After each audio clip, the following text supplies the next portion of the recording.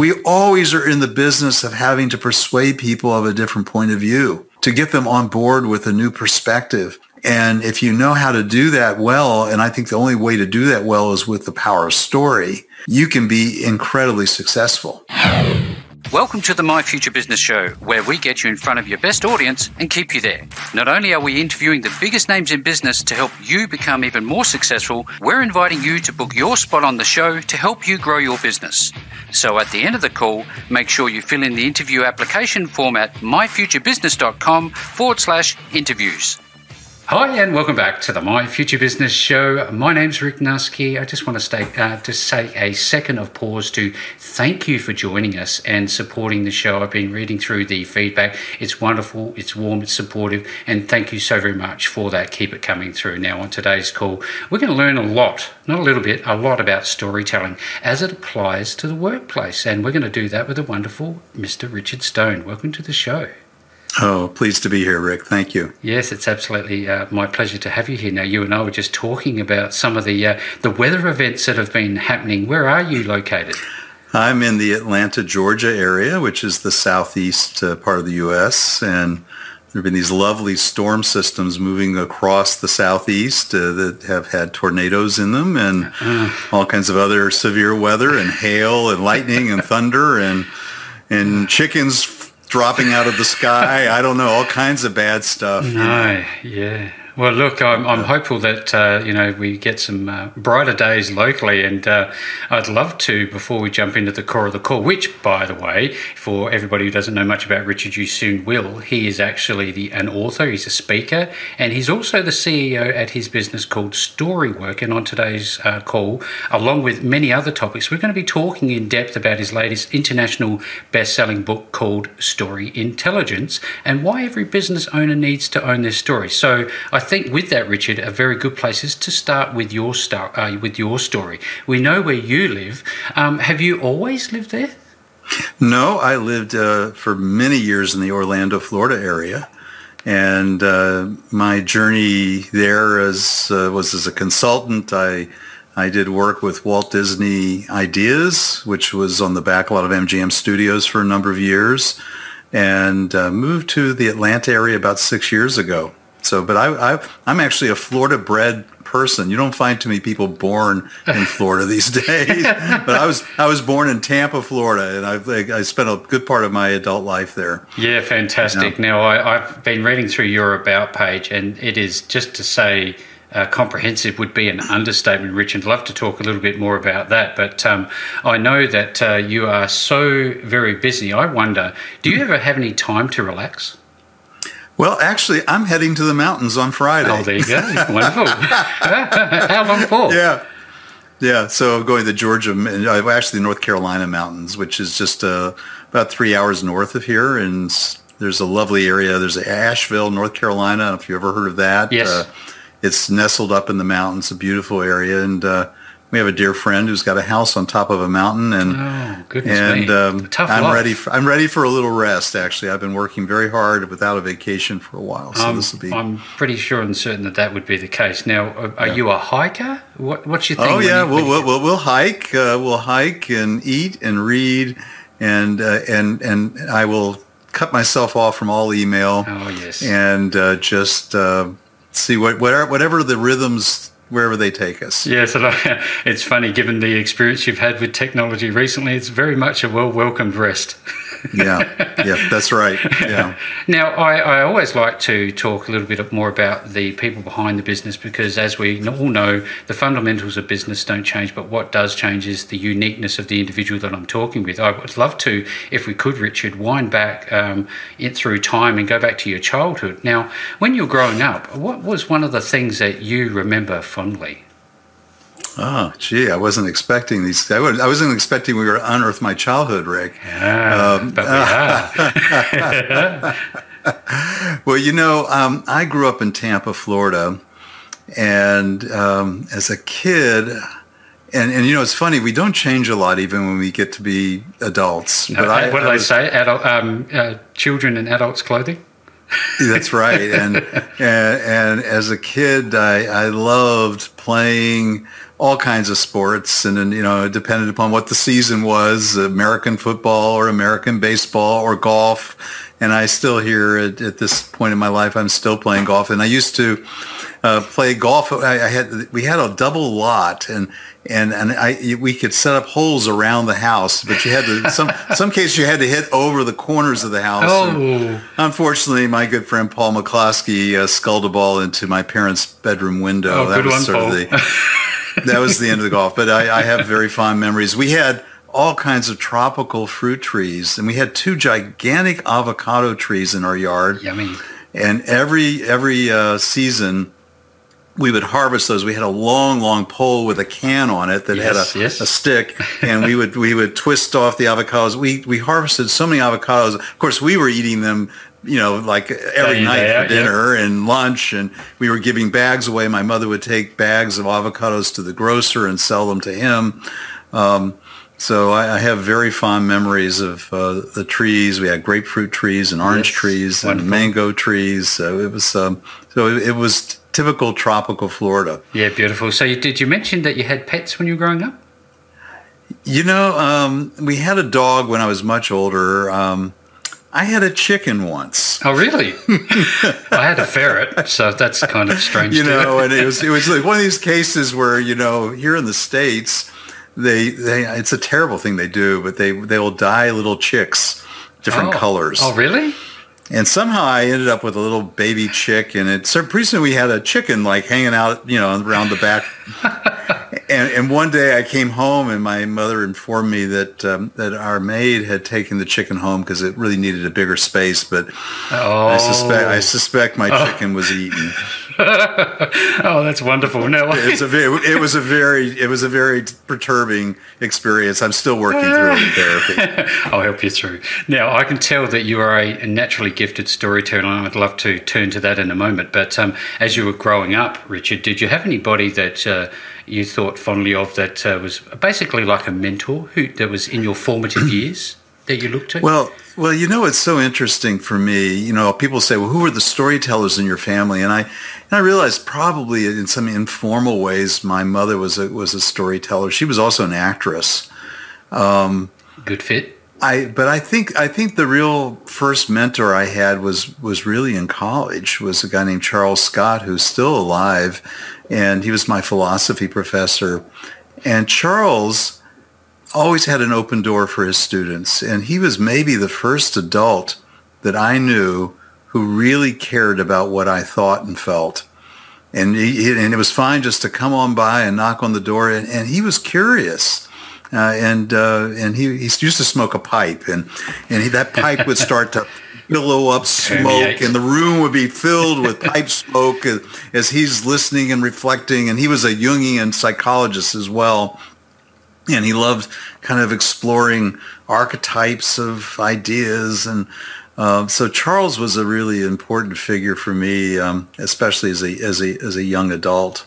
Yes, wonderful. Thank you for sharing. This is where the value of the My Future Business Show really shines through. I appreciate you sharing a window into your life. And speaking of that, I'd love to talk about the books behind you. Are you an avid reader? Do you get much value from reading stories? Oh, I read a lot. And when we moved here, I think I had shelves and shelves of books, and made a decision: am I going to read any of these books again? Yeah. So I did keep I've got a pretty good collection of folklore, which I love, and some mystical writings. We've got a fair collection of those things that we've maintained through the years. A few business books along the way, but I'm always reading. I'm reading. I just started a wonderful little book that is about it's about the difference between children's brains and adult brains. Oh.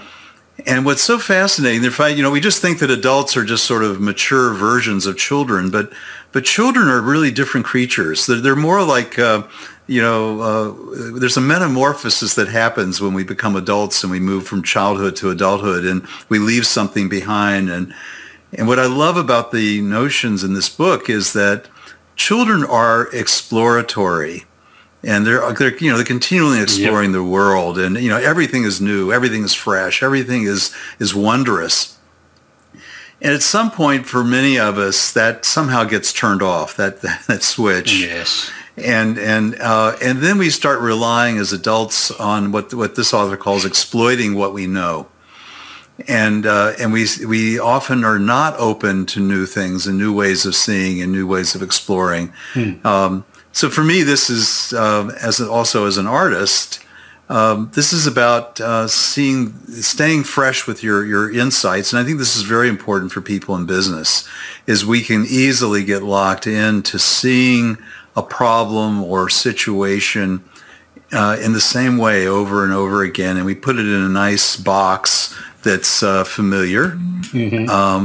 But it's not always useful for us, and sometimes it requires someone not in the system. That's why we hire consultants, right? Yep. They're not enmeshed in the world that we're in, and they can see things that we just can't see them. And they come in and they go, "Yeah, but why are you doing this?" You go, "Well, we've always done that, but why?" And you don't have a clear reason. Well, we did it 20 years ago because, but that's no longer relevant. So I love this notion of how do we, as adults, learn how to be children again. Did you, in a sense? Yeah. Did you, when you were growing up, did you have one particular story that you remember fondly? Well, Mark Twain, American author, The Tales of Huckleberry Finn. Of course. And I remember my father reading those to me, and I was so captivated by that story.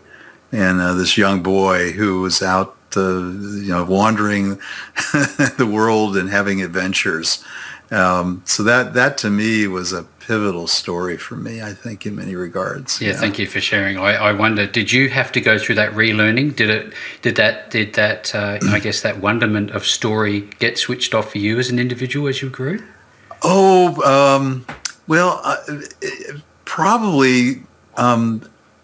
Probably in some ways not, and I had a hard time as a young person and in college trying to settle on what I wanted to do with my life. I at one point I was in a graduate program in psychology, getting a PhD, and I knew I didn't fit there. You didn't know I just didn't belong there. And I ended up dropping out or taking a leave of absence. It turned out to be a permanent leave to go off and study painting in Chicago. Yes. To my parents' horror, my mother wrote me one of these great kind of Jewish guilt letters. How could you do this to us after everything we've done for you? And you're ruining our lives.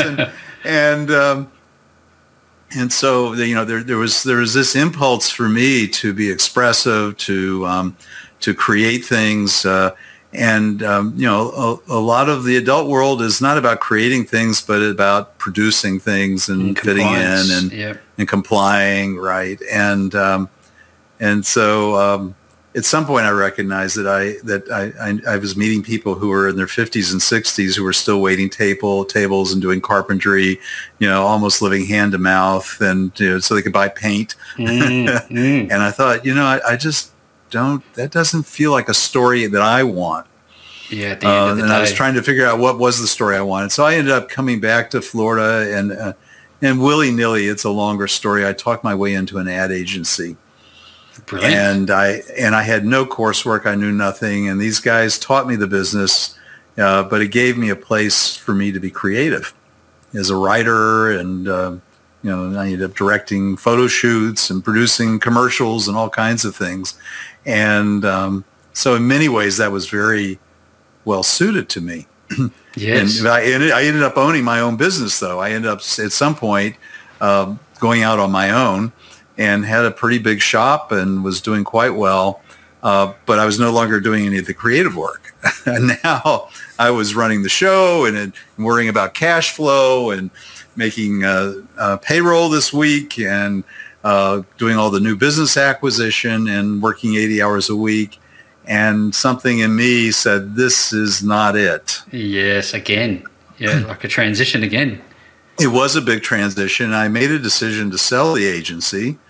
And willy-nilly. I was out backpacking, so we were going up to North Carolina. I'd done a lot of hiking in my days and used to do, real hiking, going out into the wilderness. Proper boots and all. And, proper boots.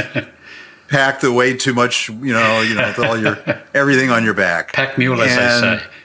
Yeah, and I was coming back on a plane from, I think, like Wyoming, out western part of the United States, and there were two backpackers seated next to me, a couple. And, we were comparing trails, and you hike this trail and that trail. And at some point they said, have you ever been to the National Storytelling Festival? And I said, well, I have no clue. What is that? What are you talking about? Yeah, what are you talking about? And there's this town, it's in Jonesboro, Tennessee, in the northeast corner of Tennessee, not far from where we're going to be going for our visit in North Carolina. It's about 4 hours north of Atlanta. And they set up revival-sized tents in that town. It's an historic town. Most of the buildings were built in the 1800s. There's even a building built in the late 1700s that's been restored. No traffic light in the main part of the old town. And they set up these revival-sized tents all over the town, and they bring in the best storytellers from around the world. And it's a very folksy experience. And so at some point I got to know these people, and they said they were going up, and I said anything to get out of the agency, to get away for a few days. And yes. And I drove up with them, and I had an epiphany sitting in the audience listening to a farmer named Michael Cotter. And Michael was a third-generation farmer from Minnesota, and he was telling about the things he had witnessed on that farm and the changes that had happened over the generations and the way they were farming, and the tales were filled with mystery, and they were just touching. And I have a friend who was a writer who had come with me. She wanted to do a story on the festival, and I turned to her. I said, "This is what I'm supposed to be doing." This is it. Oh, It really was. It was an epiphany for me. I had no clue what that meant, but not too long after. Yeah, I just knew it, and I not too long after that, we got an offer on the agency, and I sold the agency, and I embarked on a career in story. And it's not like you say, "Oh, I'd like to be a doctor." Oh, well, you need to go to 4 years of undergraduate school and another 4 years of graduate school. There are clear pathways for many professions. Yep. There was no map for this. See, there were some people. Yeah, there were people, exemplars out there, people who were sort of doing different things, but there was no map for how do you go out and do this and do something with it. Looking backwards, you've now, since that time, written multiple books. You've got The Healing Art of Storytelling, right. Family Legacy, The Kingdom of Nout, and you co-wrote The Patient Survival Handbook, and now, obviously, with your latest book called Story Intelligence. I'd love to, if we could, maybe pivot to talking a little bit about both Storywork, the business, as well as Story Intelligence. Yeah. Well, in my journey early on with story, I recognized that I was not going to be as interested in just telling stories to auditoriums filled with screaming 6-year-olds. And I became much more interested in business and applications of story to business. And I had a client when I had the ad agency. He had the license for Sears Pest Control for the whole country. So he was really a substantial client for me. And I went to him and I said, "Hey, Chuck, I've got these wild ideas about using story to change the way we behave and manage people. You got a problem I could try it out on?" And he did have a problem. In South Florida, they have an ant. It's called a ghost ant. It's very, very teeny ant. And I don't know if you've got them in Australia, but if you don't do a good job of kind of eliminating the nest, the ants go nuts and they create two nests. Multiplication. The problem suddenly multiplies, and now you got a real problem. And the problem they were having is their guys were going out and they were not thoroughly doing the job, and so they were spending an enormous amount of money retreating. Oh. And then actually, and often going through a lot of trouble trying to track down the new nests and all those things. And it was costing him, he figured, tens of thousands of dollars. And I said, that's a good one. So we tested out teaching managers how to use stories to influence their key technicians. And so that was the beginning of an attempt to kind of figure out how can you use story as a management tool.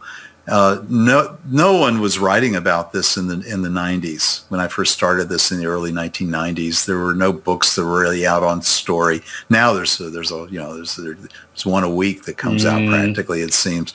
But no one was talking about this, and I began looking at leadership, the question of leadership, and how do we become better leaders, and can story play a role in that? And then looking at how do you change organizational culture? And along the way, I was basically acting as a consultant at that time. I developed a relationship with the head of human resources at Disney Imagineering in Orlando, and he started inviting me in to do. Now, Disney is a story organization, of course. Their product is a story, and everything that they create, they think of it through the lens of story. Even the trash cans have a story. Really? Yeah. I mean, wherever you go on the park, it's not a trash can. It looks like a suitcase. That's a steamer trunk, but it just so happens it's a trash can. And so he understood intuitively what I was interested in doing. And started inviting me in to help him with some serious problems. So at one point, Walt Disney Imagineering, which is, as most probably people can imagine, is the creative side of the company. They come up with the rides and the theme parks and the themed hotels that are wild and crazy. Love them. And then there was another division called Disney Development Company, and this was mostly engineers, some architects, but these were guys who put in the roads, the infrastructure, the sewage lines, all that kind of, how to grade the properties, and they would build the hotels. And the cultures in each of these sub-organizations were quite distinct. Construction is very different. Very distinct. And they didn't have a high estimation of each other, to say the least. The Imagineers looked down their nose at the Disney Development people. They didn't have a creative bone in their body, and the Disney Development people would look down their nose at the Imagineers. These guys could never bring a project in on budget if they had to. They were always cost overruns. Mm-hmm. And someone made a decision that they should merge the two divisions.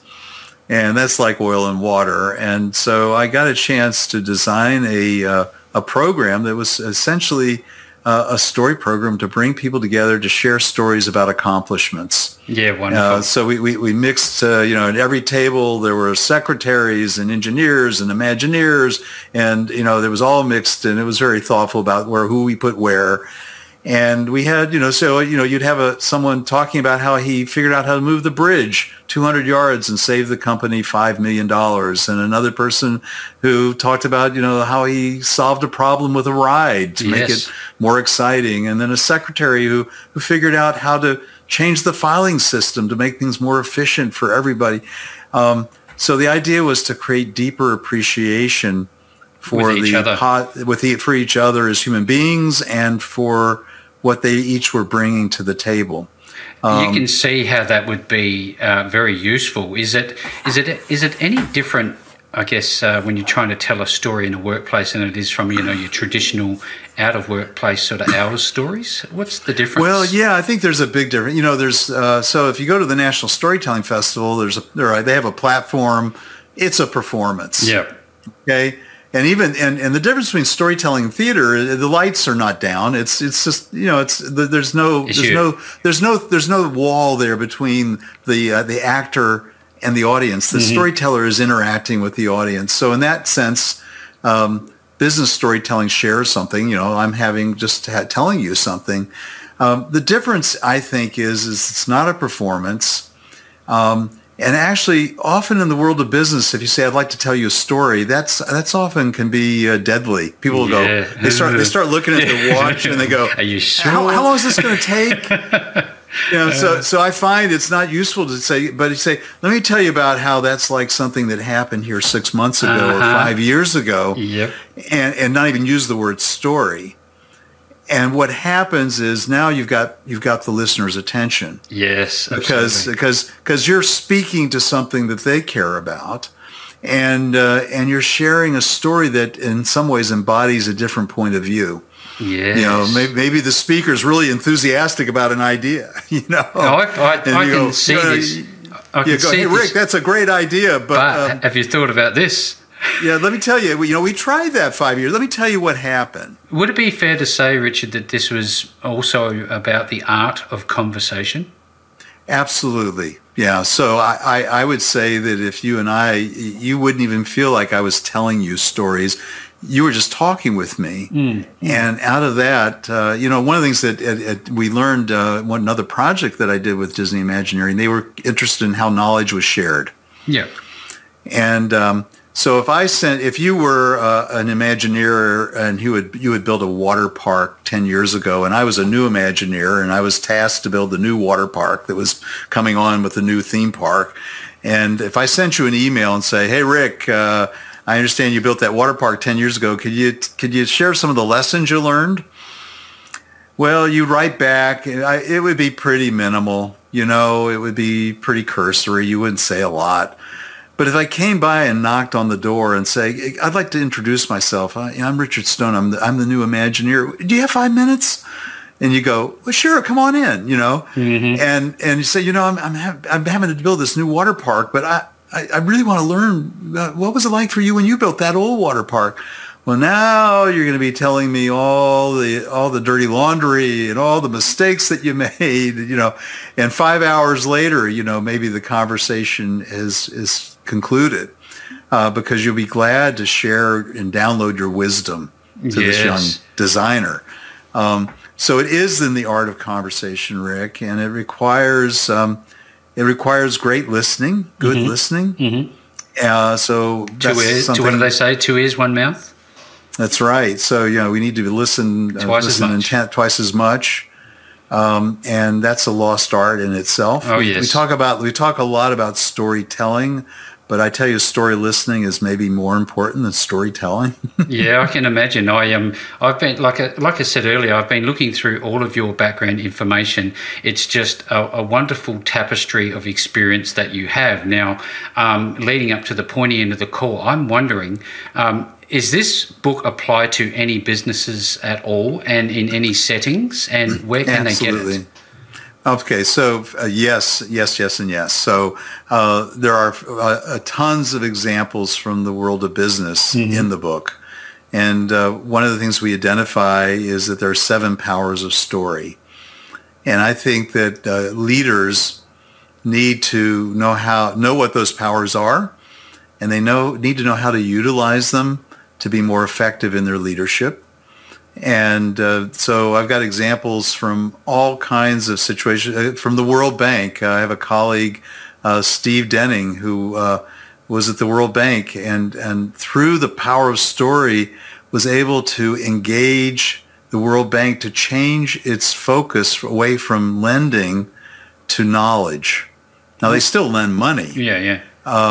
But he had this wild idea back in the mid-1990s that the World Bank should become a knowledge bank. He saw what was happening with technology and thought, gosh, we have teams of people who go out all over the place and they learn all kinds of things, and then they get disbanded and assigned to new teams, and they carry their knowledge with them, and we have no way of tapping into that knowledge.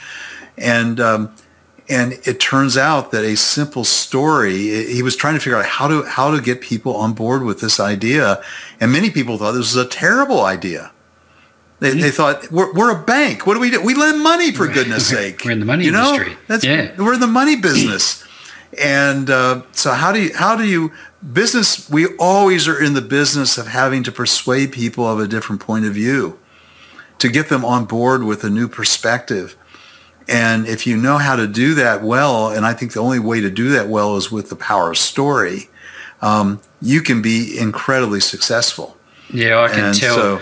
I can tell that I'm already itching to get my hands on a copy of this book, because I reckon we can always hone our abilities. It's a never-ending thing, is it?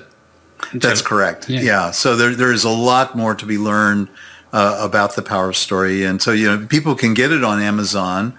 Now, if you're in Australia, you're probably going to be limited to getting it on Kindle or getting the Audible version. I don't think that the print versions, I guess you could order them, but it's going to be pretty costly for the mail. But it's available on Kindle, and the Audible's available.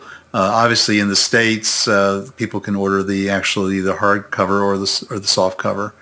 And yes, I think what we've tried to do with this book is there's back in the mid 1990s, Daniel Goleman came out with a book called Emotional Intelligence. and that idea was not new. It had been around for a while. Howard Gardner at Harvard had been talking about multiple intelligences, and there were a number of researchers who were beginning to say, it's not all about our problem-solving skills that makes us successful. It has a lot more to do with what we do with each other in our relationships, and how we read each other, and how we understand ourselves emotionally. And I believe we're at the cusp of a new breakthrough in thinking, and that's hence the title of the book, Story Intelligence, is that there's a lot of research being done on our brains and how our brains work, and it turns out that story is integral to everything that happens in the brain. We're wired for it. Yeah. And once we begin to understand that we are story creatures, and that we're swimming in stories, then I think we have a lever to become what we talk about is become the author of your own story. And the word author and authority have a lot in common. So whoever authors the story has authority in your life. So I think it becomes incumbent upon all of us to take responsibility for the stories we're living in. And then likewise, on the other side of the coin is also to become better discerners and consumers of stories. We have to be responsible when we hear a story to say, wait a second, is that story true? Where does that story come from? Who's telling that story? And what do they have? What skin do they have in the game to tell that story that way? What's that ground? Are there any facts that back up that story? Yes. And we live in a dangerous time today because politicians are using stories to manipulate people. And so the question we all have to ask is, do we want to be manipulated? Oh, no, goodness, no. I don't think anybody consciously would say, I'd love to be manipulated. No, today I'm going to wake up and be manipulated. Yeah. So if you don't want to be manipulated, you better become more knowledgeable about how stories work and how they can sometimes take up residence in our brains in a way that makes it difficult for us to see another point of view. Thank you, Richard. I'm sitting here just flabbergasted. There's just so much to take in. There are so many, I guess, dimensions to storytelling, both from the listener's perspective as well as the storyteller themselves. Now, when somebody wants to connect with you, they might want to learn more about you personally. What is the website they're going to find, and will they find any more details about the book there? Oh, sure. They can go to storyintelligence.com. It's spelled just like it sounds, the word story, and intelligence.com. Easy. There's details on ordering the book there, but we have lots of resources on the website, blogs. I'm doing almost a weekly interview myself with people who have expertise on story. And if anyone's a coach out there, I just posted up one with a guy named Sam McGill, who's a coach of coaches. And it's a fabulous interview about the poetics of coaching and the importance of story. So there's plenty of resources on storyintelligence.com for them. Thank you so much, Richard. I'm loving this call. I've loved every second of it. I know that there's a great deal more to learn for anybody who is listening to this call today. You can either go to storywork.com and check out Richard's information there, as well as storyintelligence.com. No matter where you find this post, you will find the links back to either one or the other of those websites. And with that all being said, Richard, thank you so very much for spending some time with me on the My Future Business show today. Thanks so much, Rick. Great being here. Thanks for joining us today. If you enjoyed the call, then make sure to subscribe, leave a comment, share us with your friends, and book your spot on the show at myfuturebusiness.com/interviews. And if you're looking for solutions that will help grow your business, then visit myfuturebusiness.com/shop.